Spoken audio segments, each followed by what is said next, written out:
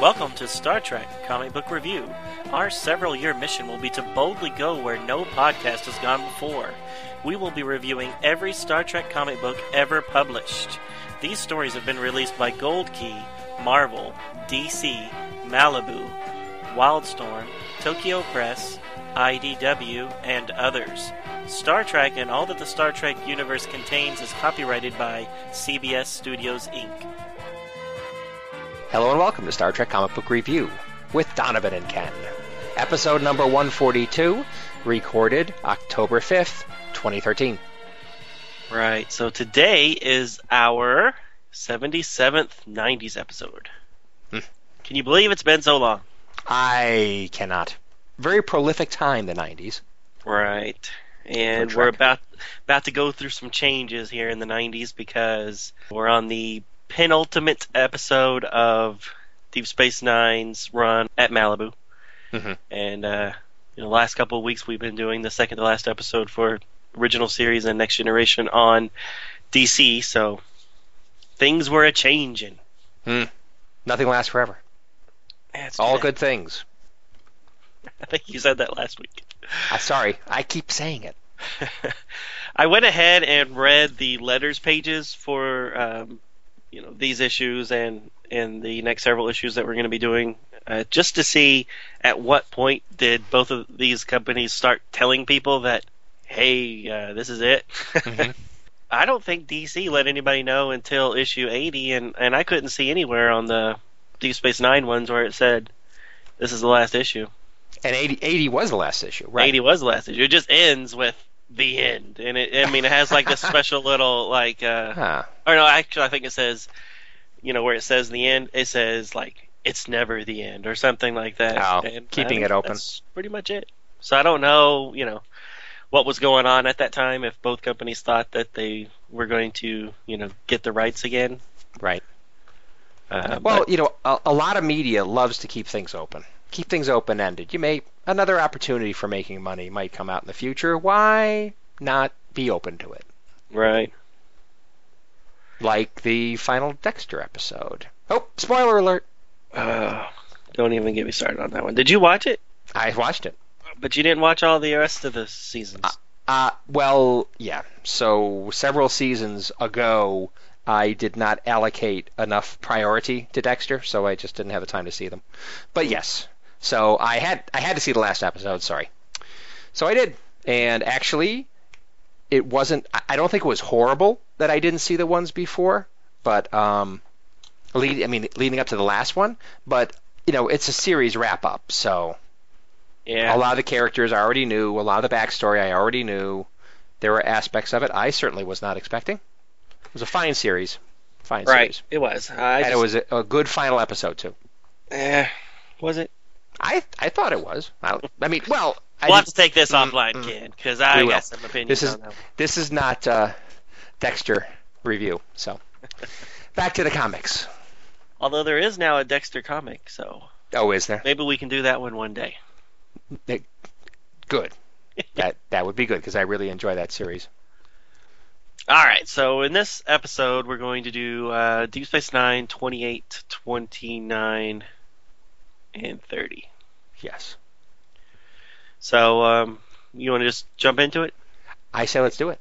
Alright, so I get the honor of doing 28. The title is Friend and Foe Alike. The writer is Dan Mishkin, penciler Leonard Kirk, inker Terry Pallett, letterer Patrick Owsley, color design Moose Bauman, interior computer color is Malibu. Assistant editor Dan Shaheen. And media line editor is Mark Pancia. This has a cover date of September 1995. The cover shows a familiar figure, not from Deep Space Nine, but from Next Generation. It is none other than Ro Lauren. She's pointing and firing her phaser right at the reader. So you better duck. Caption reads, Ensign Ro, last stand on Deep Space Nine. Actually, just says DS9. So the story starts off on Deep Space Nine, and a Cardassian official is visiting the station. Kira and Cisco must treat the man as an honored guest, despite the evil, terrible things he did during the occupation and in the battles between the Federation and the Cardassians in the past. As they greet him in the promenade, he is struck by a phaser blast. Odo is quick to turn into a tentacle man, and he grabs a young woman he had never seen before. O'Brien recognizes her as his old crewmate, Ro. She is able to kick O'Brien into Odo, and this is able to disentangle the tentacles, and she then disappears. Ro is seen hiding in air ducts and in the shadows. She seems to know the station better than even the security men that are chasing her. She thinks and talks to herself about her decisions and that she knows she's doing the right thing. Back in Ops, O'Brien is able to tell that someone is accessing a computer panel somewhere in the station due to some power surges. Thinking that this must be Ro, Kira is tasked to investigate. Gul Dukat arrives in orbit with a few ships. He says he's there out of respect to the Cardassian official that was attacked and is now in surgery with Bashir trying to save his life. Kira arrives at a cargo bay and sees a woman in a Starfleet uniform working on a panel. She orders the woman to stop and to drop her weapon, but the woman is too fast and shoots Kira with a stun blast. In Ops, O'Brien notices another power surge like the one before in a different part of the station. He requests permission to personally go check it out. Cisco allows him only once he admits that this is personal. At the room with the power surge, the security men find nothing and they leave. O'Brien stays behind in the shadows, and he gets the drop on Ro when she arrives. She tells him that she's actually chasing another woman who was planting the bomb. Ro has been disarming the bombs that the other woman has been leaving. O'Brien seems to believe her story, and they continue to search together. Soon, they find the woman that Ro calls Ayla. The woman looks almost exactly like Ro, except she's missing the nose ridges. They have the same haircut and everything. Ayla is working on a console, planting a bomb, obviously, and is encased in a force field so that Ro and O'Brien cannot get to her. Ro keeps Ayla talking about her goals to destroy the station and for the Federation and Cardassians to continue fighting each other. During our conversation, O'Brien is able to disarm the force field and they stun the terrorists together. Ro tells O'Brien that she has to go, and she activates a personal transporter that takes her to a small ship and then races away from the station. Cisco and Odo arrive at the scene, and O'Brien admits that he's not sure that he would have stopped her even if he could. The end. Well, 2 rows. I wonder how that worked out at the beginning, the very beginning. What do you mean? Because obviously it wasn't Ro that shot him. Right. It was the other one that shot him. Yet they didn't see Ayla, but they did see Ro. Interesting how that worked. Right. And why does Ro have to look, or why does Ayla have to look exactly like Ro? I didn't understand why they needed her to look the same. Yeah, I understand what you mean when you say that, but obviously to make the mistaken identity thing work in the story, they had to do that. But I agree with you. I mean, why? I mean, they just happened to go to the same hairdresser? I don't know. Well, the only time there's any mistaken identity is when Kira gets shot, right? Or is that also Ro? Well, that was what Ro about the too. very beginning?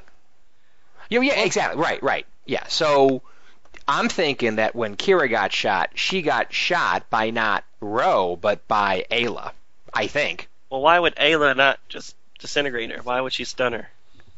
Well, I don't know, but that's an interesting point, because one of the comments I have is when you see the rather large panel that shows Ro, that shows Ro, or what appears to be Ro, and then you see Kira. Kira's clearly got the drop on her. Clearly. But somehow she gets shot by the person that Kira had the drop on. So how did that work? I thought that was kind of BS. But then when I found out there were 2 of them, it was like, oh, well, that makes more sense. So you think She got the drop on one of them, and then the other Yes. one shoots her? I think so. Yeah. Huh. Now, And if you we think look, that, yeah, go ahead. alright. No, so you think that it was Ro that was in in the guts of that machine, and that it was Ayla who shot her? Because Ayla seems kind of surprised later when she sees Ro trying to stop her. Right. Yeah, but take a look at page 11. Uh-huh. Whoever that is messing with things, which quite frankly should be Ayla, right? I mean, Ayla's the one who's been sabotaging things around the ship. Clearly, Kira is above her, and she's got her gun drawn. I mean, Ayla, I'm going to say it's Ayla, clearly is not even looking at Kira. So Nope. how the heck did whoever was working on the equipment on the station be able to disengage yourself from what she's working on, grab a phaser, look up, raise your arm, and fire at Kira when Kira's already in a position to shoot her? It just... Kira's just that bad. Well, she'd have to be, wouldn't she? It's like, geez. Well, she may have that force field thing. Maybe she's able to do a force field around her here too, and maybe even if Kira did shoot, it wouldn't hurt her. Maybe, but they didn't. Well, No, they didn't. They just didn't bother showing Kira shooting at all. Mm-mm. But I won't say that didn't happen, but they didn't bother giving any indication of that. Right. No, I'm totally agreeing with you. That doesn't make sense. Yeah. So maybe sometimes I think stories kind of take shortcuts and just hope people don't notice or think about it too much. I don't know, but maybe that's one of those times. Right. Yeah. So this was something I was kind of like. This was an aspect I wasn't crazy about the story. I mean, you got two people. You got Ro and this Ayla person, and they're both in the station and mistaken identities. And at least at the beginning and the middle, it seems like a lot of things that are kind of, if you think about it too much, don't make sense. While no one knows there's two of them, and then in the end, so there's a lot of things I'm not crazy about when I look back on the issue. But one thing I do like about this issue is we found out what happened to Ro, which I like. That she joined the Maquis? Yes, but more so, and I don't. Okay, so what I think happened is, you'll remember that when she left the Enterprise, Picard had asked her to be part of a new program, Right. and he wasn't specific about what it was. They didn't tell you what the program was there, and they made it sound like, okay, well, maybe it's they're just going to get rid of her. And then they're just saying some amorphous new program or something. That's the reason she leaves. But in actuality, what I think is, and I'm sorry if I'm talking too much, but I think this special program is basically a spy thing where she was supposed to insert herself into the Maquis, and she's actually working for Starfleet, even though she's supposedly joined the Maquis, but she's undercover. And so while in the Maquis, she was aware of this plan, and she got onto DS9 to stop it. So she's taking a chance with her undercover cover by doing this.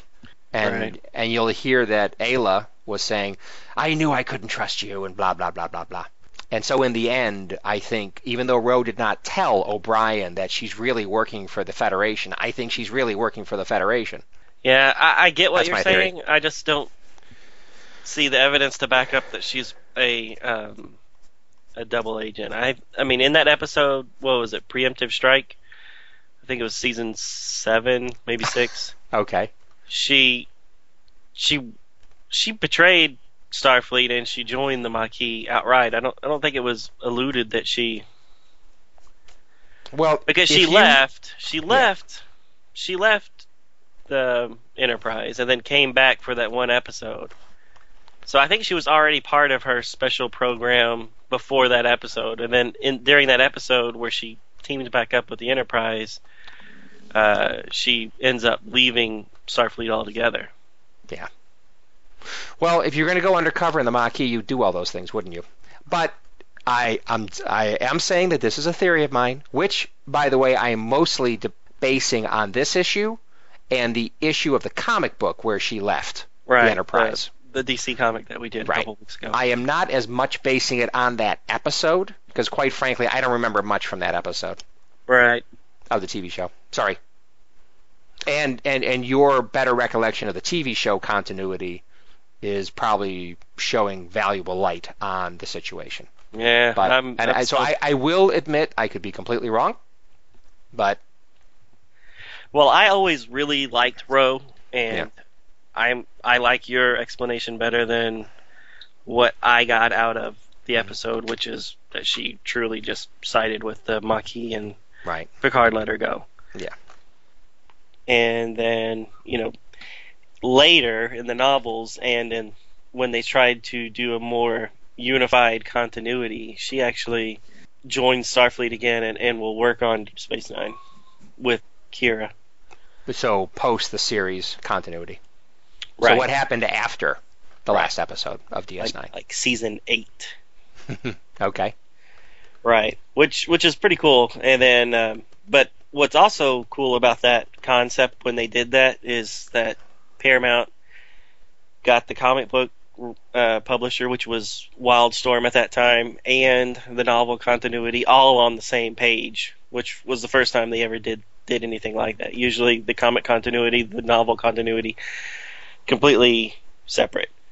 But they actually these are the events that happened after season 7 of Deep Space Nine, and both of them went with that. With they Ro were being writing their stories. Yeah. Right. Cool. So we'll see her again, I think. Okay. I'm pretty sure that comic book series has her in it, but Right. it might be before she shows up. I can't remember. Okay. But anyways, I love still Ro. like my theory, but I will I bow like- to the. I like your- I I like will your bow theory. to the fact it's probably wrong. Well, how about this? I like Ro's ride at the end. That I little think. ship. Yeah, I think it looks pretty cool, little hot rod. It is awesome, but Yeah. where was it, and why did nobody see it before? Exactly. The ships come to and fro all the time, so So this one's just Fine. floating out near the station, well, you would think that most ships would actually be docked, right? but it definitely didn't appear to be docked. It did appear to be just floating there. For those of you that don't have the comic, it kind of almost sort of looks like a little Defiant. A little that- tiny baby Defiant. Exactly, but with a nacelle stuck on the very top also. Right, like a Enterprise D nacelle nestled on the top. Sort of, yes.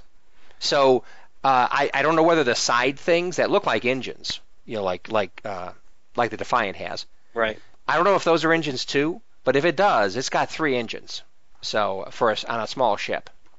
So That bad boy would be fast. that bad boy would be quite fast. Nah, I like that ship. I wish Yeah. they would have shown the whole thing, because the only shot they show is kind of half covered up by the panel before it. Right. Yep. And only from one angle, obviously. Right. Yep, I liked it. Yeah. So, in your earlier comment about things you're not supposed to think about too hard, Right. so, I've never been part of the military or anything like that, but if you ask to go on a mission Right. and your boss says, "Are you wanting to do this because it's personal?" and he says no because you won't admit that it's personal, and then as soon as you say, "Yes, I admit, I want to go for personal reasons," well, go ahead. You want to get your revenge, of course. I'm not going to stand in line. I'm not going to stand in the way of that. I just thought that was a little weird. irresponsible. Yeah, he wouldn't let him go until he admits that, yes, it's personal. Well, as long as you're honest about it, go ahead, you big knucklehead. Knock yourself out. I thought that was really weird. Yeah. What else you got? I thought it was kind of forced in the beginning how Ro could have kicked O'Brien into Mr. Fantastic Odo. Yeah. Because when you first see Ro captured, Odo's got her real good. I mean, he's got his tentacle arm, very handy by the way, wrapped around her several times and around her neck. So Right. the end of the tentacle is like around her neck.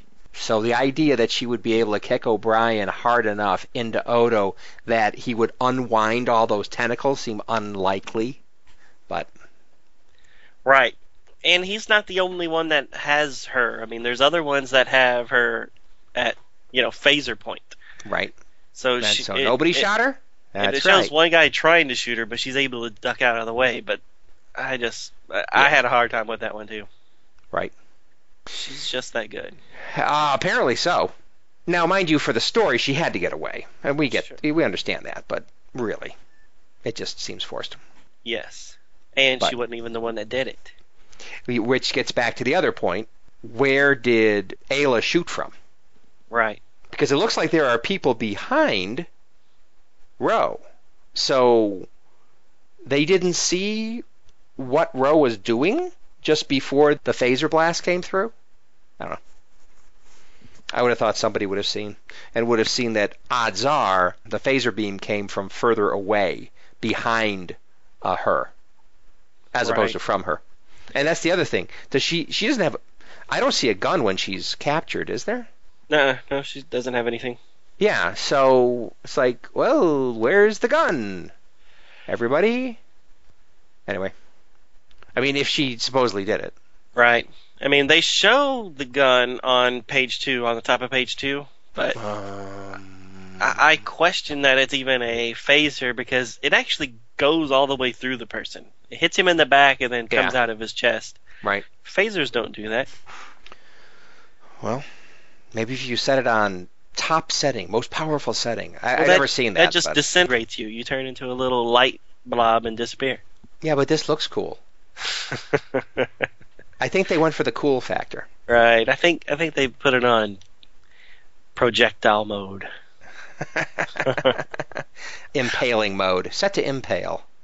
Actually, you know what? Look at page 3 where it shows Odo with the tentacles. Right. You can see Ayla running off on the back of behind those right. two security behind guards. the other guys. Yeah, good point. I didn't notice that when I first read it. So she's further behind. So she's behind them. So the guy who's got the Bajoran with the gun pulled, and then there's a Starfleet guy even behind him. I mean, they didn't see where the blast came from, which apparently was probably behind them. Right. Anyway, good observation though. I did not notice her leaving. At least now, I think I might have seen that before when I was doing the first reading, but I definitely did not notice it today.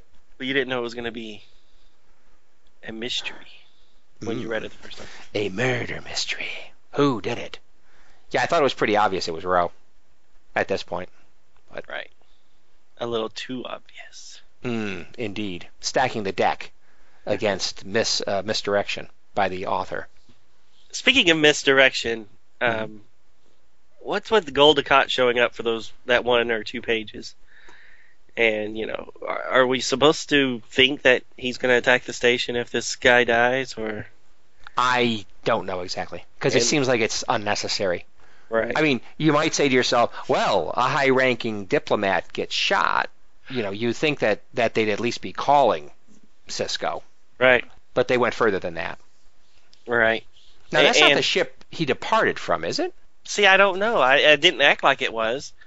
But if it was Goldacott showing up after the guy got shot, then how did he not notice Ro's ship just floating there next to Deep Space Nine?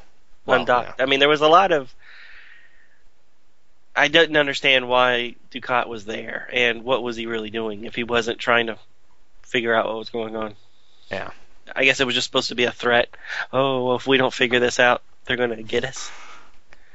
Well, it ratchets up the urgency. Mm. It does do that. But the thing is, how could they have responded so quickly? Unless, of course, they were involved in ferrying the diplomat there. Yeah. And why do you need 2 ships for that? But right. Yeah. And what was the diplomat there doing? Was he just there as like a tour, or was he actually going to meet with somebody?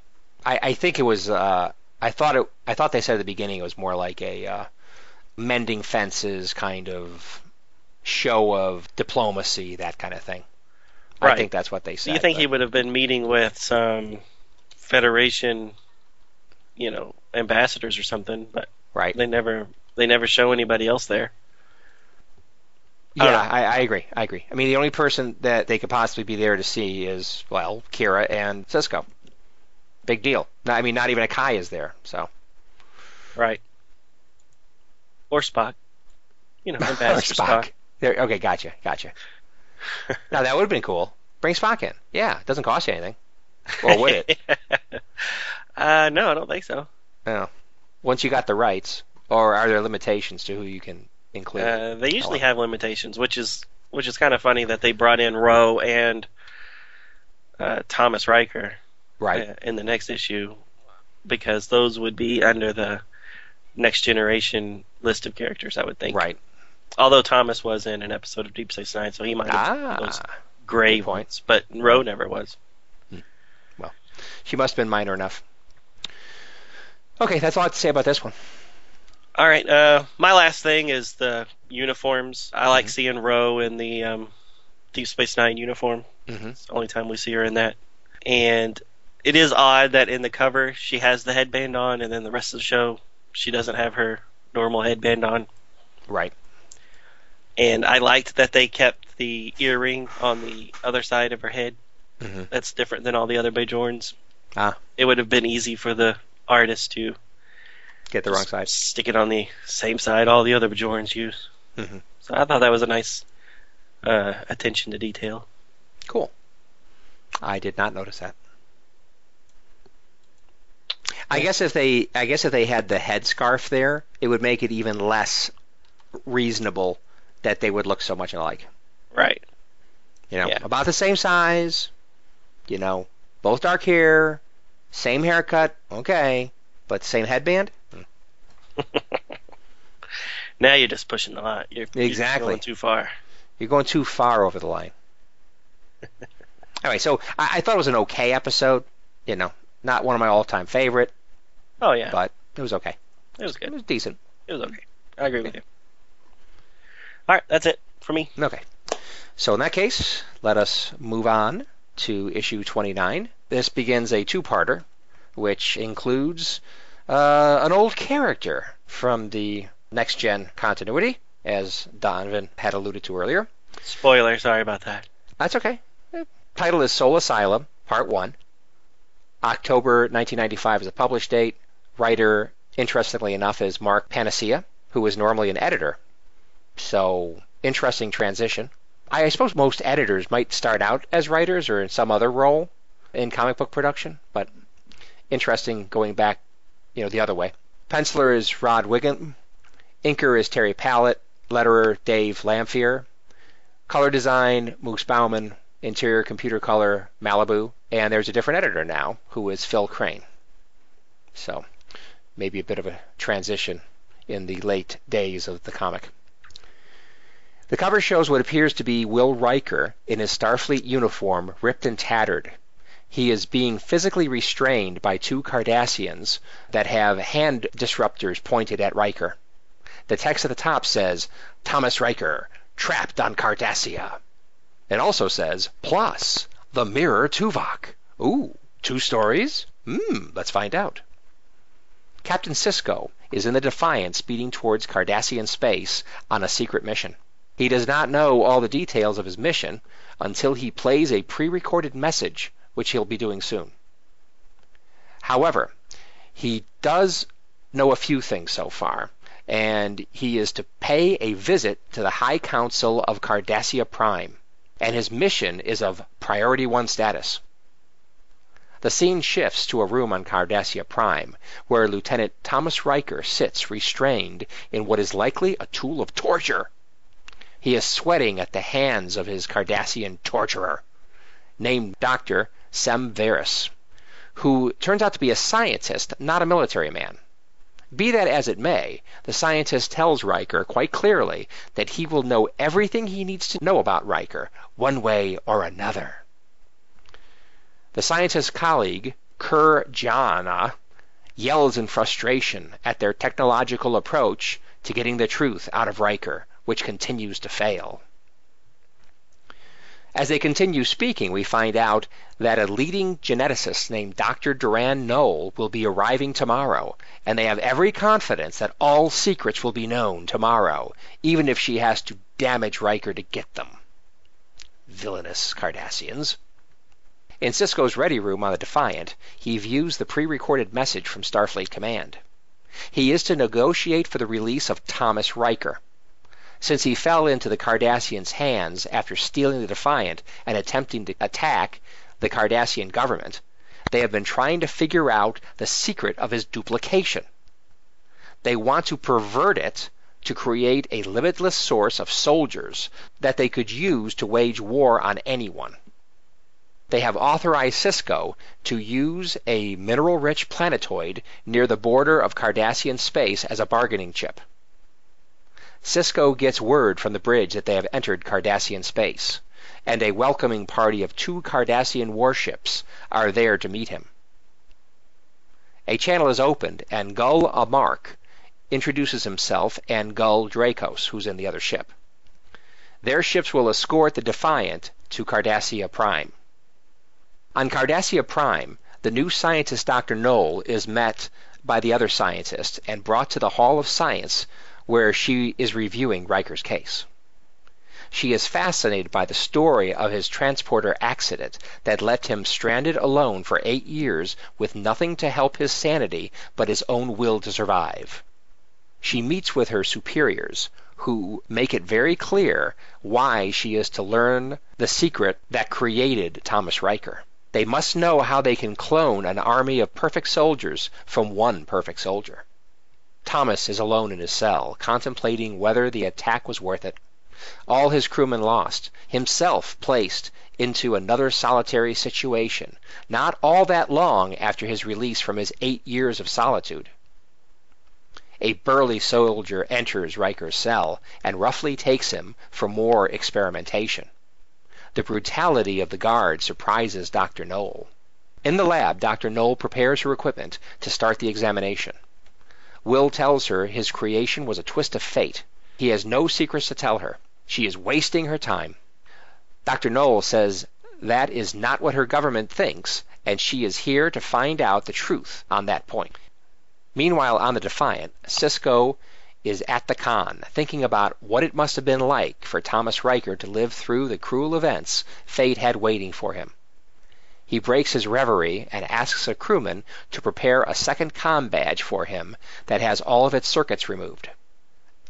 Sisko is contacted by Gul Amark, and they make arrangements to meet at specific coordinates on the surface of Cardassia Prime. Sisko makes his way to the transporter and states he is going down alone, and quite frankly he expects to be coming back the same way. In the lab, Dr. Noel and Dr. Sem Veris are discussing the latest results. Thomas is a perfect duplicate of Will Riker, which is amazing. The best cloning techniques even have some small amount of variation. They were hoping the differences would tell more about the process that created Thomas. Dr. Noel orders everyone else out so she can have a word with Thomas alone. She tells him her tests verify that he is only 9 years old. He is a perfect duplicate, memories and all from Will Riker. If the method that created him could be divined, it would be a powerful weapon for her people. They could make limited numbers of not only perfect physical soldiers, but they would have all the memories and training of the original soldier. This would all be too powerful a weapon. She says she cannot allow her people to get such a weapon.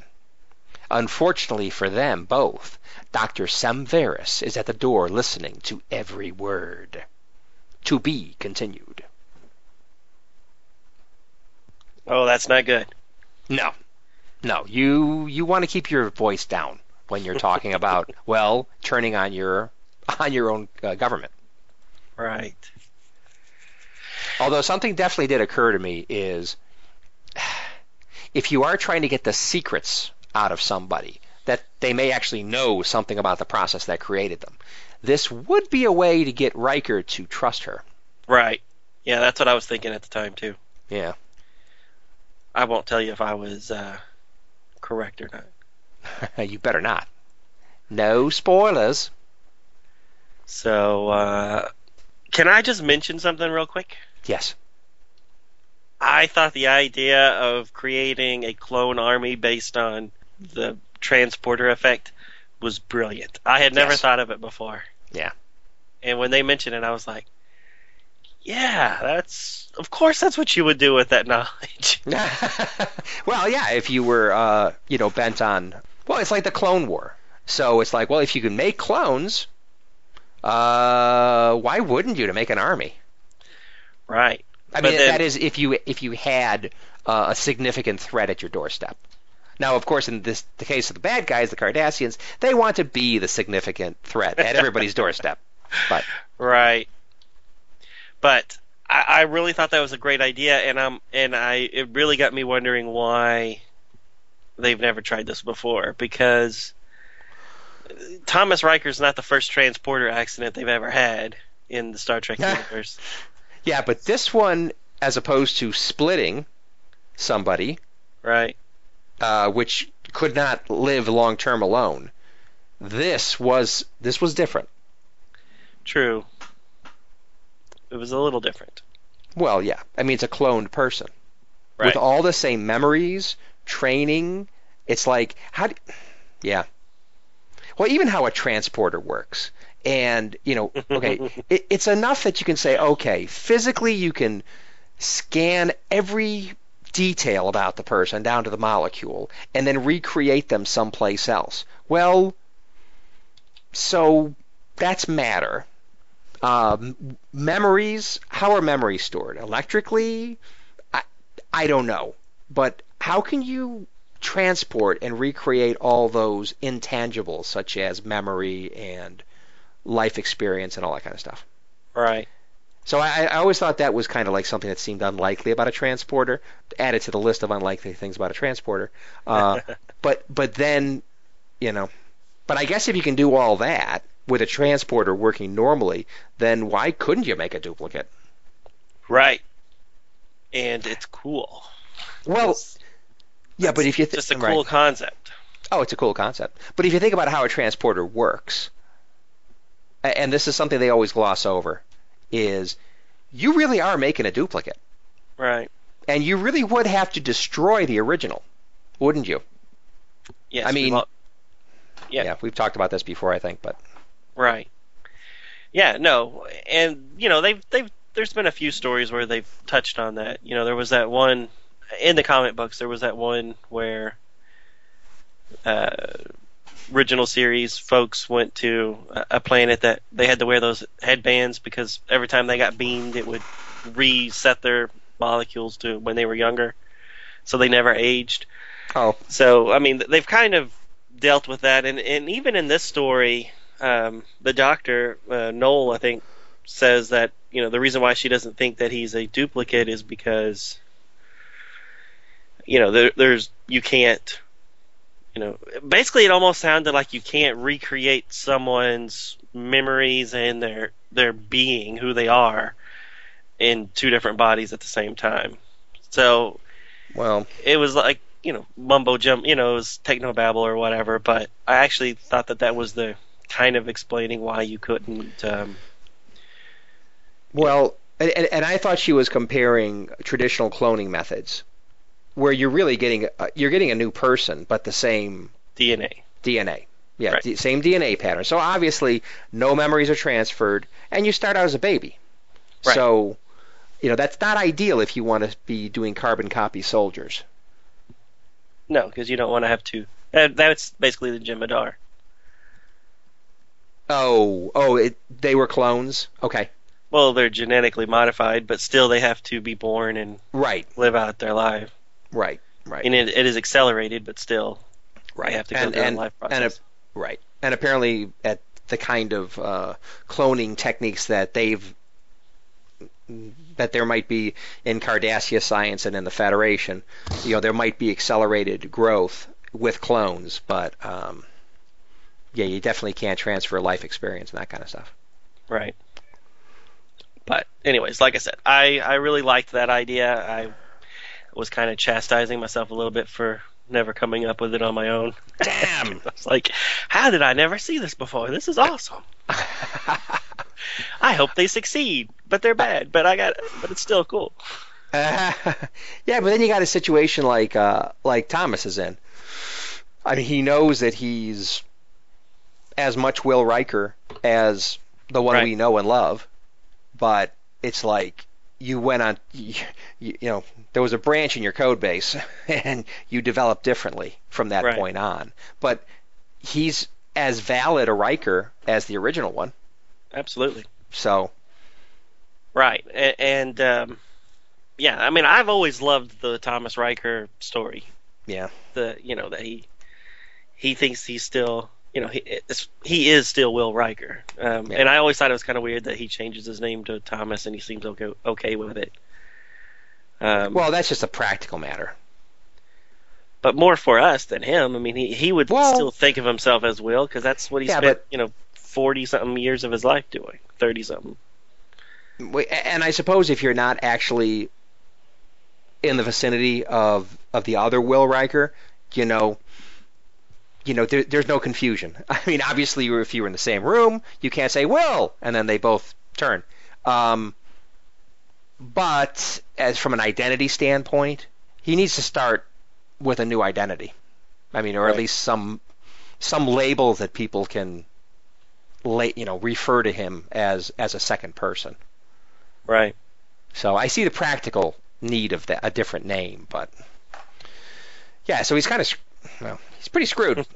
The woman he still loves is moved on, and he also knows that he moved on. I mean, he took paths that he says he would have never gone. He thought he would have never gone down, and Right. that in itself was a shock. So interesting concept, interesting character study. So yes. Right. Yet another interesting way to look at the human condition. Exactly. And that's what, Star Trek's all about. Exactly. So, did you know why Cisco was fiddling with his comm badge so much there on page 4 and 5? Well, I guess now I do. But when it was happening, I had no idea. Yeah, I was really perplexed as to what was going on there when he was having that conversation with or he wasn't having a conversation, he was listening to that recorded message. Right. You didn't mention it in the synopsis, I don't think, but I did not. yeah, he takes off his comm badge, he's looking at it, he's turning it over while the Admiral's giving him his orders. Right. And I was just like, man, that is weird. What's going on here?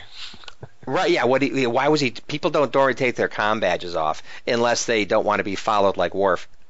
So Right. That is odd. But that's kind of cool because you find out what it was all about later.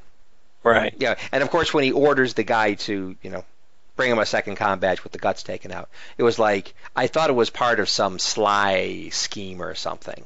Same here. So he would put the other one in his pocket, and if they did take him, he'd have a fake comm badge, and I don't know what I was thinking, but I certainly wasn't thinking what happened. Right. Yeah, we'll get to that in a minute, but I'm with you. Same thing. Yeah. I was thinking the same thing. Right. Let's see. I gotta say, this entire issue, Cisco is in his dress uniform. So those are the ones that have a very long tunic. Right. Almost like a long coat, like from the 1800s or something. It's a dress. Yes. They don't call it I'm dress getting to it. uniform for nothing. Exactly. And the thing is, you normally only see them in that for a short amount of time. When they've shown it on TNG, very short amount of time. Then they get back into their normal uniforms. I always thought it was a bold style decision. Which obviously is very different from today's styles. But you would think styles would change. But I can't get away from the fact, as you have just alluded to, that it looks like a dress. And I'm going to say that on page 13, because normally you're just standing and like talking and stuff, and you just don't see it for very long on Picard and Riker. But in this one, he's in all kinds of situations in this stupid-looking thing. And on page 13, he's sitting at the con, and his legs are crossed, and he's in this dress thing. I mean, it looks even more like a dress in that situation, and I just have to laugh. Yeah. Because you don't have the actor complaining about being in a dress. They can just draw him all the time in a dress. Exactly. What's Now, with the mind bow you, in his hair? he's. Yeah, Sally, come on, you look mighty pretty in that dress. So he's got the normal pants and stuff. But it really looks like a dress. Right. Yeah. Yep. Yeah, I'm not the biggest fan of that. I never was. Yeah. Even the white one that they wear in, what was it? Insurrection. White one. Yeah, at the wedding? No, that would be Nemesis. With their new uniforms, the black and the gray, Yep. they have a new dress uniform and it was white, but it was still the same style. Okay. I don't remember it from that movie, but cool. Okay. Yeah, Picard wears it for one scene. Right. Cool. Was it a long one too? Yep. But just a different color. Right. And maybe and other slight material. differences. Right. Right. Oh well. White dress, red dress, whatever. Right. So towards the end, I thought Riker. Oh, sorry, you maybe not done with that topic. Oh, I'm done. Okay. Towards the end of this issue, I was thinking like, okay, wait a minute. Riker isn't like doing the old Riker charm on this Dr. Noli, right? It's like, woo, she seems to be awful nice. Right. I don't think so. I No. think he's just being a poor, pathetic little Riker with that frown on his face. Exactly. Isn't he kind of pouty? I mean, if you were in his situation, you probably wouldn't be too happy either. But he's just really like just an unhappy little pouty boy. Well, you would be too. He spent 8 years I alone agree. on a planet. He's out for a year. He does something really stupid and gets caught and sent to a Cardassian labor camp where they're going to do all these experiments on him. Right. He's had a rough life. Yeah, and the thing is, maybe he was at the labor camp, but now he's in solitary. Right. And at the beginning, I said all that stuff looked like it was torture stuff, but it really was. I think it was mostly like diagnostic stuff. Well, in the thought balloons, it seems like he's being tortured. I mean, they're very rough with him. Oh, they're rough with him. Well, definitely the guards are. And he also talks about, no more experimentation where he feels nauseous and sore and whatever. Right. Yeah, I think that they're pretty much dissecting him without killing him. I mean, I think they're being very brutal with him, Right. or at least that's what I was getting out of it. Yeah. Right. But I'm just saying it wasn't all just like torturing him to get information out of him, which is the first thing I thought at the beginning of the thing. Oh, right. They're doing that too probably, but really the secret they're trying to get out of him may be something that they acknowledge is nothing that he's going to say, but it's going to be what they can find out about by examining his body. So, Right. Anyway. Yep, agreed. Yeah. So I liked the artwork in general, and I thought they did a good job with Riker, where he looks older, still in great shape though for being somebody in solitary confinement, but he looks sufficiently grizzled, unshaven to some degree, wrinkled, and he looks like kind of downtrodden. But I must say, doesn't his hair look great? Yes. He has the Riker hair. He has the Riker hair. Now, mind you, there might be a few hairs out of place, but for the most part, he looks pretty clean, and the hair looks great. Yep. No, he looks good. Yeah. Yep. And I like him in the goatee. Right. I always thought that was kind of cool that Jonathan Frakes shaved his beard to a goatee so that you could see a visual difference between Thomas Riker and Will Riker. I always thought that was whoever came up with that idea. It was a great idea. Cool. And that Jonathan Frakes would do it. Yeah, well, some actors shave all their hair off. That's true. But not very often for TV. No. Usually that's like a movie thing. Yeah, a shorter term kind of thing. Because as soon as he did that, that means that every scene with Will Riker, they now had to put, fake beard on him. Yeah, that's all I have to. Those are the end of my comments on this one. Yep, I'm good. So on to enemies and allies. Let's perhaps? do it. The Mirror Tuvok. Exactly. Okay, so we have a second story here, which is not the first time they've done this with the DS9 Malibu issues. It's titled Enemies and Allies Part 1, so it's a mini issue, or mini story in the issue. Co-plotters are Tim Russ and Mark Panacea. So Tim Russ, of course, Tuvok from Voyager series. The writer is Mark Panacea. Penciler Rob Davis, inker Aubrey Bradford, letterer Teresa Davison, color design Moose Bauman, interior computer color Malibu. Editor is Phil Crane. The Infinite Universe. It seems to stretch on forever in distance, but when you take into account additional dimensions, it is actually an infinite amount of distance, which is multiplied by an infinite number of dimensions. It is huge. This is a mirror universe story, and in this dimension, the Federation never existed. An empire existed instead that eventually fell and was replaced by a cruel alliance between the Klingon and Cardassian empires. In this universe, revenge is the order of the day, which makes it a dangerous place for Terrans and their Vulcan allies. The story opens with a shuttlecraft being chased through space by two Klingon Katinga-class battlecruisers. In the shuttle is Julian Bashir and Mr. Tuvok. They are arguing over evasive maneuvers to avoid the photon torpedoes exploding around them. They decide it is time to send a message to their base reporting their situation and the fact that a valuable data chip is on board with the location of a hidden Beta Quadrant rebel base.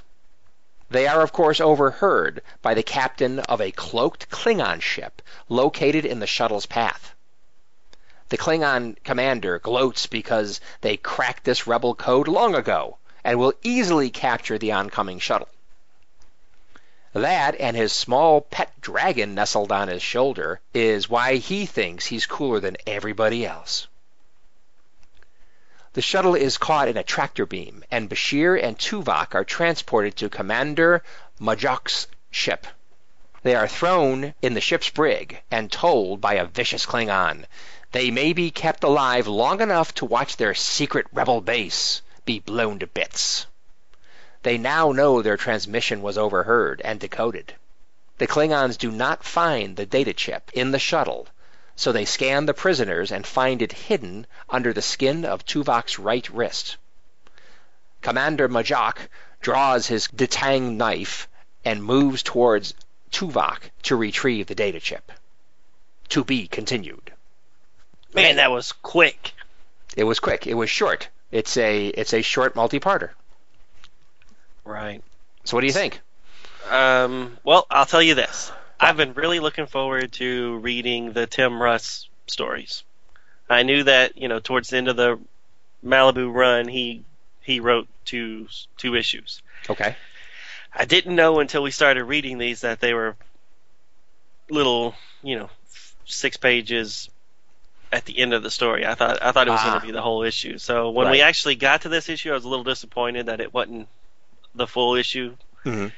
Because I like the Mirror Universe, and I wouldn't mind seeing how that Tuvok played in it, aside from his little cameo on the show. Right. So it didn't live up to my expectations just because I wanted more than 6 pages. Right. But it's not a horrible story. It's pretty short and sweet. Yeah, and at this point in the story, I like it quite a bit.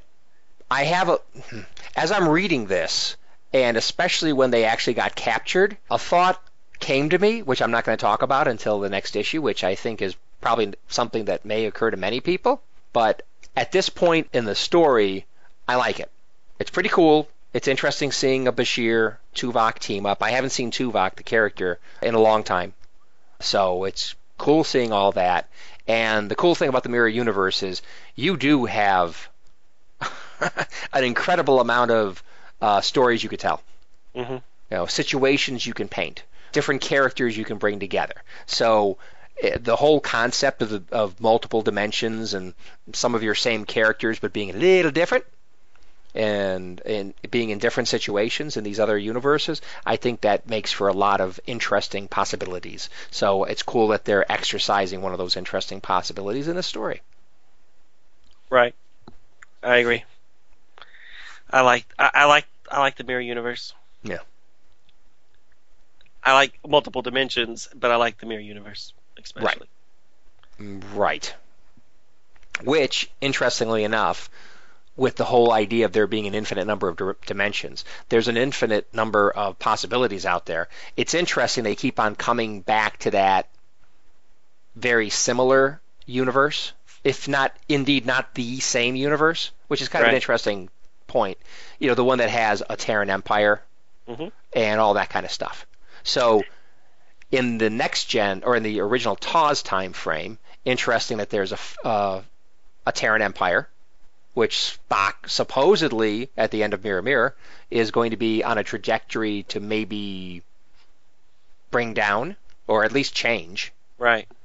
So it's interesting to see that maybe this is the same specific dimension. Right, it definitely is.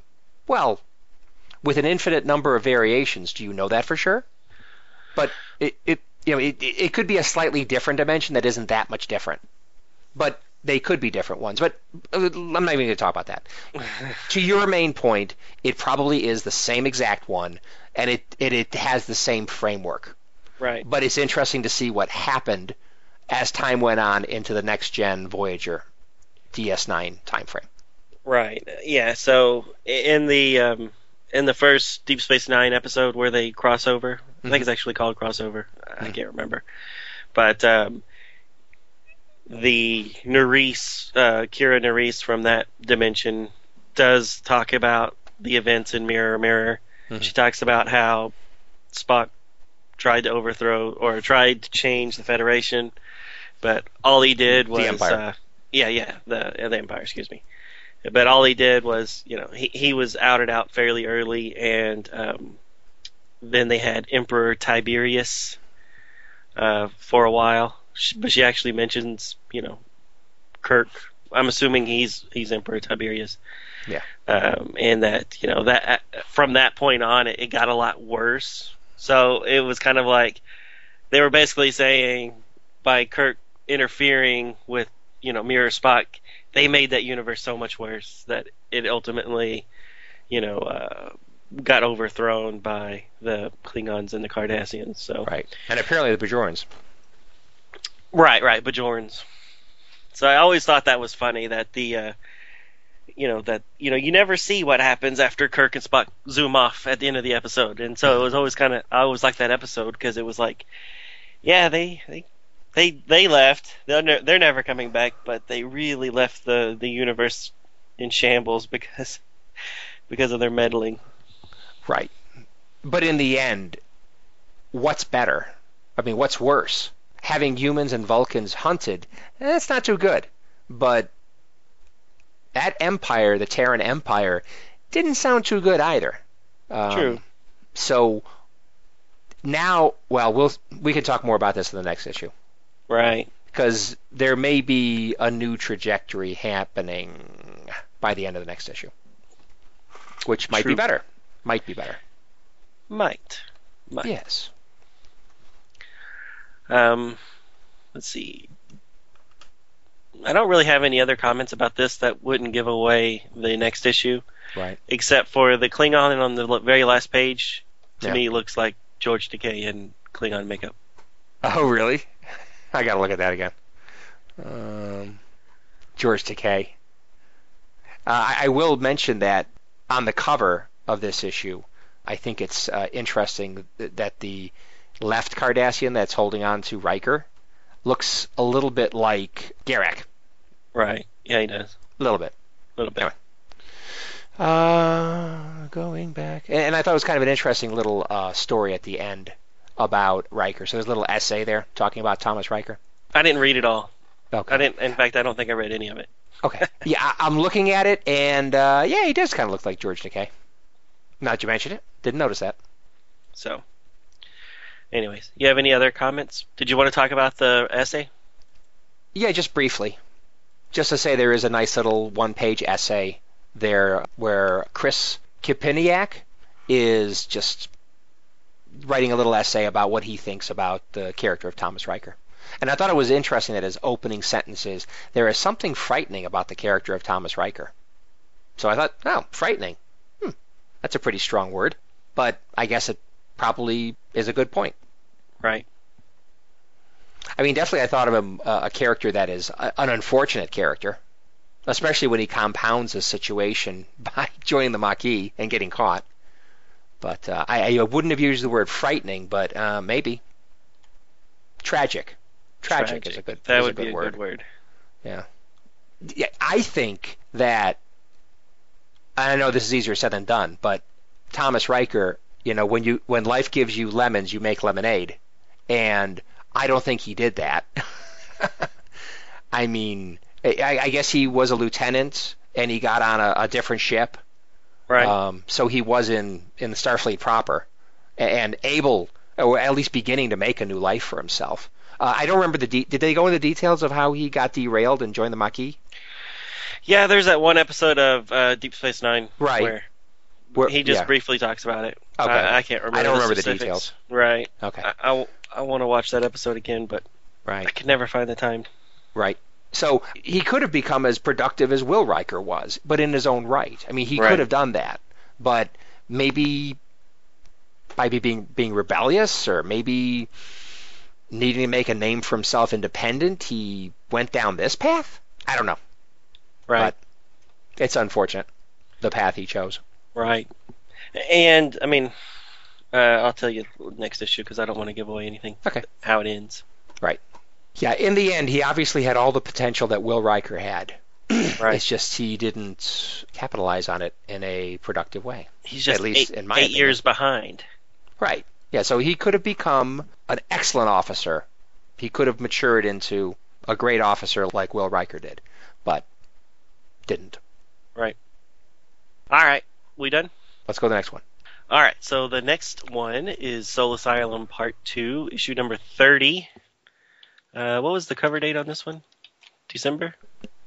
November. Well, hold on. No, this one's October. Yeah, I've got November, but unless my notes are wrong. Oh yeah, November. Nope, you're right. Yeah, so this came out in November of 1995. The writing and art staff is the exact same from issue 29, so I won't go over that. The cover shows Thomas Riker strapped into a chair, and then behind him is a large monitor that shows Thomas's face. A female Cardassian and Sisko are shown walking away from the chair with worry in their eyes. A small circle window at the bottom shows Tuvok's face, and the caption reads, "The Fate of Thomas Riker, plus An Adventure of Mirror Tuvok." Wacky. It's a weird way to put it. Plus an adventure. Anyways. All right, so the female Cardassian, who from the last issue is named Duran Knoll, is telling Thomas that she believes his story on his creation. But she tells him that the Cardassian people can never know because they would recreate the incident to create a clone army. As Ken mentioned, the Cardassian doctor can be seen on the other side of a doorway listening in to the whole conversation.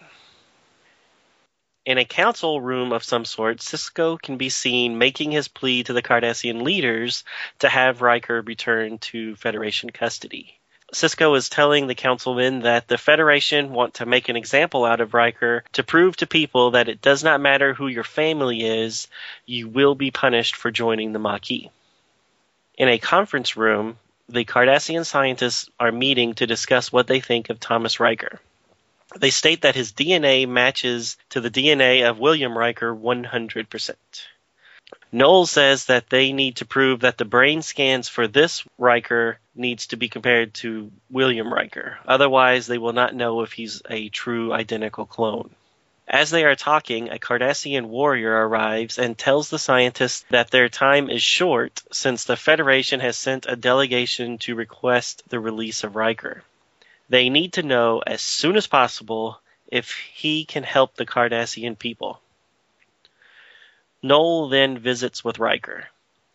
He tells her his story about the transporter cloning and the 7 years he spent on the planet, and how the only thing that got him through it was the love for one woman. Later, Sisko meets with Noel, and she tells him that she knows that Riker is telling the truth about the transporter accident, but she can never let the Cardassians know. She asks for Sisko to do what he can to help her cover up the truth. Later, Sisko is informed that the Cardassians will not be releasing Riker, despite the offer of the planet Delcar 7. Sisko agrees, but asks to visit with Thomas before leaving. His visit with Riker is pretty sad. Thomas knows that he will never be released.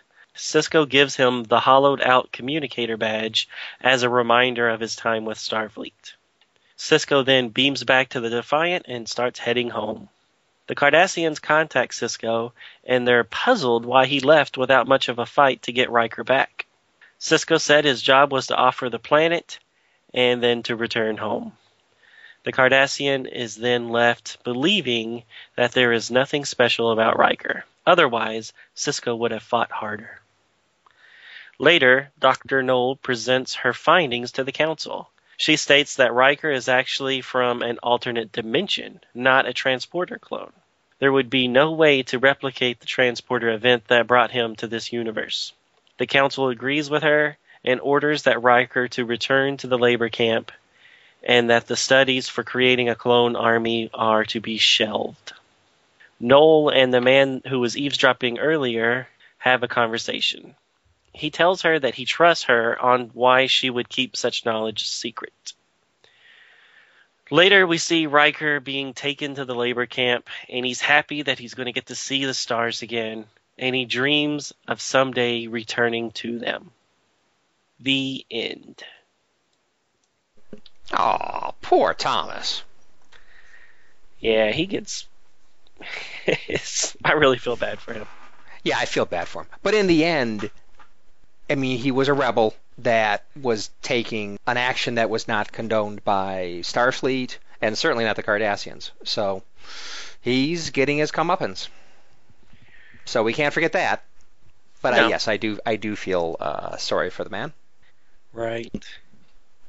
Yep. It's like a guy who gets out of jail, and then as soon as he gets out, he does something bad again and gets put back in.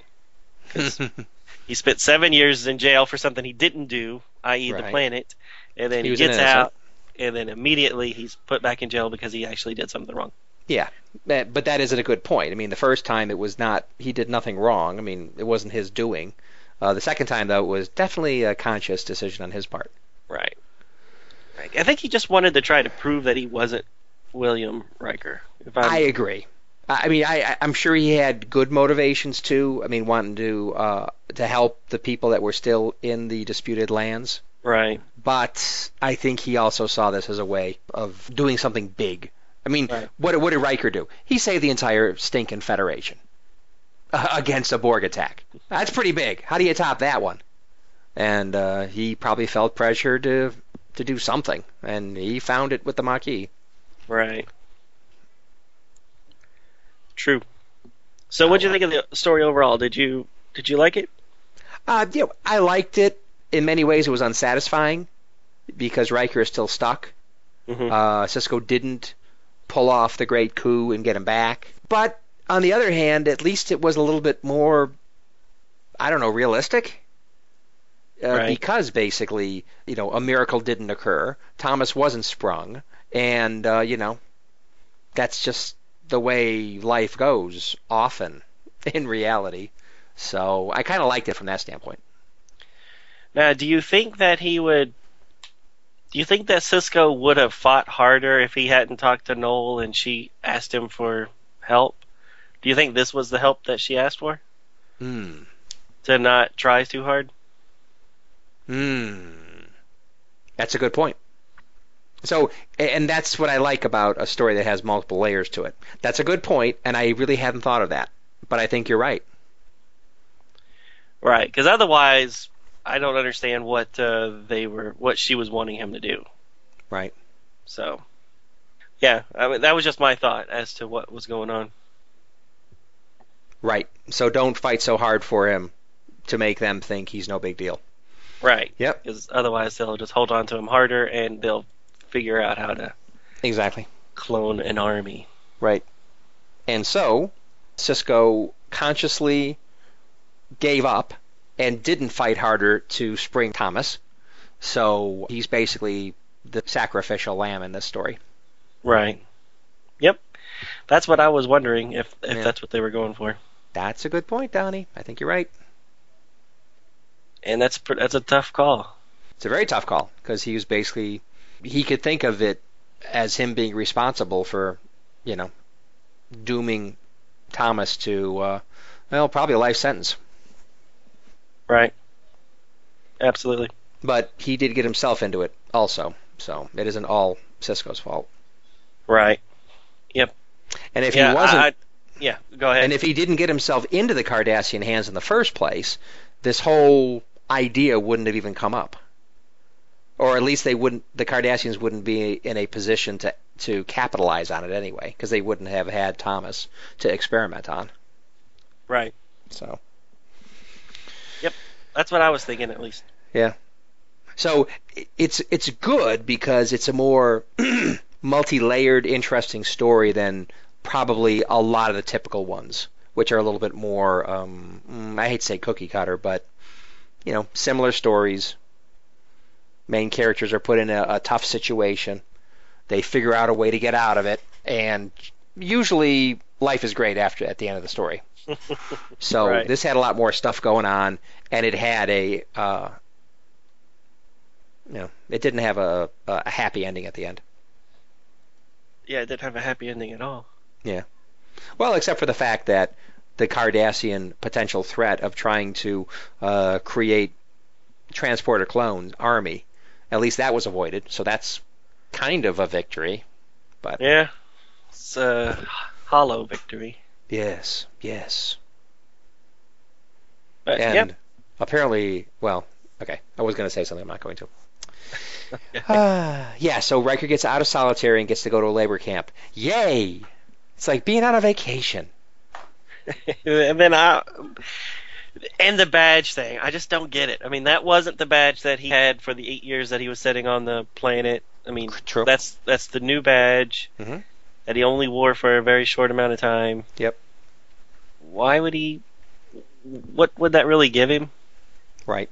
And didn't they kind of admit to that?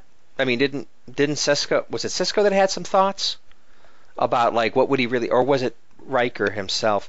But there was some concession in there that I think it was Cisco, where he was thinking, I'm not even sure what this is going to mean to him. I mean, it might be a positive thing to give him something to hold on to because he certainly Right. doesn't have Deanna anymore. No. So is it something that he will look at as, a symbol of something that he was a part of in good times, or will it be a symbol of the Everything he lost. exactly right? Yeah, I don't know. I didn't get Again, it. To me, I wouldn't yeah. have been that happy with that. Right. But again, it's ambiguous. It's like Right. I mean, Cisco had the idea of doing it that it might help, so he took a shot, but he didn't know. Right. And we don't know either. Although Riker seems to be holding on to it. Right. In a positive way. We don't really know for sure. Ambiguity in a story. And you like that. You like the ambiguity. I do like ambiguity within reason. Don't make it too ambiguous. Like the end of when I first saw 2001: A Space Odyssey, and then Star Child is at the end. It's like I was going, WTF? I mean, I wasn't saying WTF because I was like 11 or something, or whatever, or 9. I don't know. I was pretty young the first time I saw it, Right. and it was like, what? I have no idea what just happened. And I really didn't know until like late high school. So, I mean, some things can be a bit too ambiguous. Right. But I guess. Yeah. Okay. I thought Cisco looked like a linebacker in a red and black dress on page 8. Page 8. Page 8. He's Oh, walking yeah. he's walking next to another really big Cardassian guy, a soldier of some kind, Right. and they both look massive. Well, it makes sense for the Cardassian because he's wearing that big armor, but Cisco does look huge. He's wearing in a dress. He's got the shoulder pads and everything. He's Exactly. you're right. You are right. Yeah. Again, I thought the art was pretty good. The coloring, good stuff. Yeah, and the cover, I love the cover. Yeah, the cover does look very nice. Except for the little circle of Tuvok. That's just Yeah. Yeah, and I especially think I like the look on Cisco's face. I think there's a complex look of concern, and I think that looks good. So, were you satisfied with the whole Cardassian eavesdropping at the end of last issue? What were they going to go with that? I thought that was unneeded. I mean, just a throwaway line at the end. Well, if you had good reasons to lie, how could I argue with you? Give me a hug. It seemed weird. Well, okay, so did we know at the beginning? I don't remember that the other doctor was her assistant for 18 years or whatever she said. No, I didn't know any of that. Yeah, until right. they said it there on page 15, and I'm just like, really? You had me sitting here wonder how you were going to betray her. Exactly. The whole issue. Exactly. And then it's just like, oh, well, you must have had good reasons. Exactly. So in those council chambers or whatever, when she was giving her report, I was expecting the other doctor to be saying, "You're a traitor." Exactly. But, yeah, didn't happen. Which I guess is the reason why it's there. We kept waiting for something, and Well, I think it was there mainly to give a cliffhanger to the first issue. Right. So, a lot of, for better or for worse, a lot of comic stories end on something to bring you back next month, to buy that issue next month. Right. And if they didn't have that, well, I mean, I think that kicked up the urgency of the story. Or you wanted to say, ooh, they're in trouble now. How are they going to get out of this one? So do you like the way they split the story into two instead of making it just one issue? No, I never liked that. Yeah, I still don't understand why they couldn't have made the Mirror Universe story one issue and the Riker story another issue. Well, yeah. I mean, I think in the end they thought they had more story to tell than would fit in one issue, but maybe not. They didn't want to put as much filler in it to fully make two issues. So, yeah, because there are times when there are multiple issues. I think we both pointed out in the review that there are lots of times we have multiple part issues, story arcs that seem there's some filler here. This could have been shorter. Right. And it happens. Maybe they didn't have enough story for two issues. So Ben has to come and deliver a drink or something. Yes, we have to see some non sequitur with Alexander. Well, I guess that's next gen. But some character you wouldn't expect to see. Right. Say something or do something about the storyline. It's like, what? Huh? What's that? That's a waste of a page. Kind of like on this podcast when we go on little tangents. Just wait a minute. Padding it's the all episode. gold. Padding the episode. It's all gold. Not that we need to pad, quite frankly. We go on too long. Right. But that's all I have to say about this issue, or this story within the issue. Here. So the last 8 pages was filled with the Tuvok second part. And writing stuff, same exact from last issue, so I'm not going to go over that. The story starts with Tuvok having the chip removed that was underneath his skin last issue.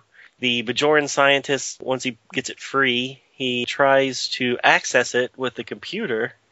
Hopefully he washed it off first, but it's not said that he did. So he probably just stuck it in there, still gleaming with the green blood. But anyways, he puts it in his computer, and he can't access the files. But a short time later, the ship starts losing power everywhere. Tuvok takes this opportunity to overpower the Klingon guards and the scientists.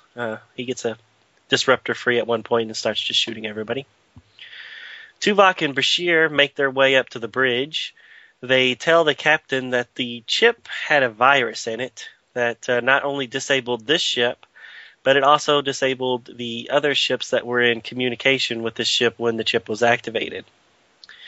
The whole thing was a trap. They always planned to get caught. They always planned to have the chip removed. They always planned to do all this to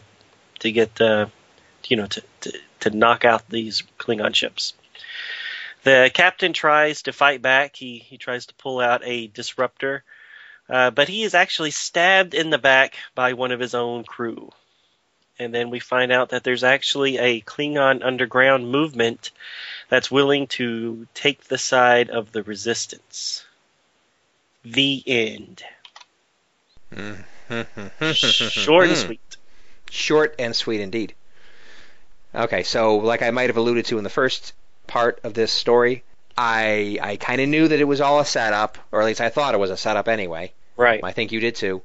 And the only thing is that twist at the end where some of the Klingons turned on their own commander, I thought was unexpected, forced, and unlikely. But in the end, and I don't know whether this makes it better or worse, it puts it on a trajectory that maybe the Alpha Quadrant will head to something where you don't have vicious empires just controlling everything. Right. Maybe. I see what you're saying, but my whole thing is I don't understand what was Tuvok's goal. I mean, I get the whole he purposely got caught because he had the virus chip in his arm, and right. But once they disabled the ship and maybe the other ones that were around it, what was he going to do? Steal the ships? Kill all the Klingon crew members? I didn't understand what was the next step of his original plan. I don't know, but I would have thought they would have been, at the very least, disabling 2 enemy ships, which whether all this was worth it, I don't know. But actually being able to capture the ships would have been handy. Right. These are some they're full-size, they're battle ships. cruisers. Right. So they would be handy ships to have. But I thought what was going to happen is, before we found out that it was basically a Independence Day virus, is that I thought they were going to, I thought it was basically a trap. They were going to go to the coordinates. The Resistance would be waiting there for them, and then take them out.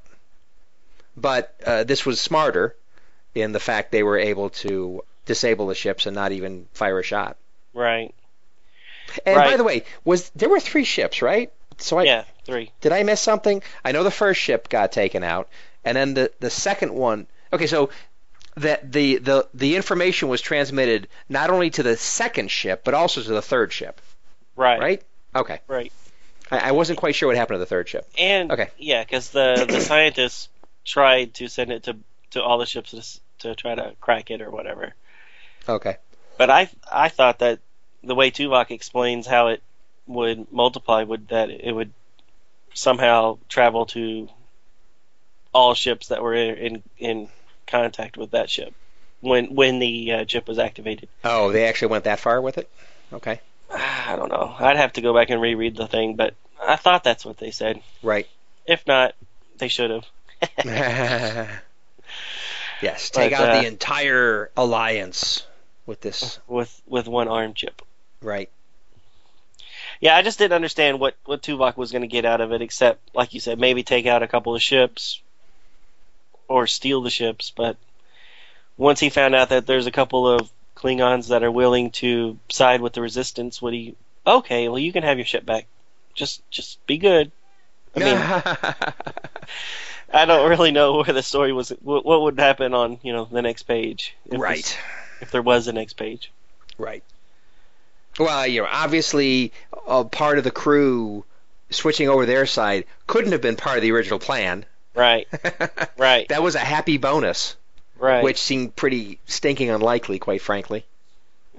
And how many people would really do it as opposed to, maybe that one guy that stabbed the captain in the back, and then the other one's like, well, I don't want to be stabbed in the back, but I don't want to be part of the Resistance, but I'll just go with it for now. Go along with it, yeah. And then I'm going to stab you in the back as soon as Tuvok doesn't have a blaster on me. Exactly. Yeah. I mean, they got to have a decent sized crew. Mm-hmm. So, and it's going to be a mixture. Some people are going to be loyal to the captain, and some people maybe to these guys. Plus, there's 2 other ships there. Right. I mean, who knows what those guys are thinking? Right. They're highly unlikely. So basically, in this story, these two Klingon guys are basically like original Spock in the Mirror Mirror universe thing. They come around to the idea that maybe a brutal dictatorship isn't the best way to go. Maybe that's what they were going for, to try to mirror that dynamic from that first episode. Maybe. Anyways, it's not a horrible story. I think it should have been longer so that you could get more out of it as to what the next step would have been. Right. That's my biggest beef, that it needed to have a little bit more explanation. Right. And I don't know, this one wasn't so bad, but the last issue, every time the Klingon would say something, they would have to translate, this is actually worm tongue or whatever, he was saying. And then they were like, this is reference to Deep Space Nine episode blah blah. This is reference to Star Trek the original series episode blah blah. And it was just I hated that. I mean, they had a lot of that. I mean, they even there's little blue boxes even in this issue where they're explaining what a Dick Tang is. Right. And it's like he used the word. He had the knife in his hand. Context. I mean, how many times have they pulled out one of those knives, the Klingon knives, and they've used it, and they didn't feel necessary to have a little blue box that tells you that means it's a Vulcan blade, knife. Exactly. I mean, come on. Yeah. Right. Nope. I agree. I did not understand why they had to over-explain it. Yeah. Now, to have the Mirror Mirror universe mentioned once, that episode, and to have the Deep Space Nine episodes mentioned once, that I get. Yeah. But I think they just went a little overboard. Right. Like in the Riker one, they mentioned second chances once, and they mentioned the episode Defiant once, right? So right. They mentioned the Next Generation episode, the Deep Space Nine episode, and that was it. They didn't do it every time it was mentioned later. Right. Anyways, that's it. So for a 6-page comic, you shouldn't have that many. No, that many comments. Editor notes. Yeah. The last thing I just want to mention is that the Batman versus Captain America. The battle of the century. Exactly. DC towards the back of versus Marvel Comics. Exactly. Towards the end of the issue, I thought that page was cool, and then I read down. It's like, it's some kind of bubblegum cards. Okay. Well, that based on the comic book miniseries that came out that year. Oh, is that? So there is actually a comic book with this. Yeah. Crossover. Yep. Cool. Yeah. So I got to find that. Oh, you do, because it's pretty good. Is it? Good. Yeah. Basically, what they did is you see those 5 major bouts there: Batman, Captain America, Hulk, Superman. Yeah. Before the issue came out, like a year before, both Marvel and DC started putting in like little ballots in some of the comics, and you could it was like a little postcard. You actually filled in the postcard as to who would win in each one of those fights. Oh, really? And that's what decided? And then you mailed them in, and then that's what would be decided. Now, they had other battles other than those, like, Aquaman versus the Submariner and Shazam versus Thor, things like that. Right. That the writers themselves decided, but supposedly these 5 fights were decided by the fans. Huh. Cool.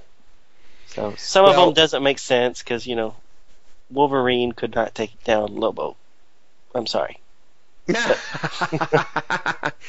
the only thing I know Lobo from is the ads that I've seen in other comics. So right, I really right. I don't know what Lobo's story is. Yeah.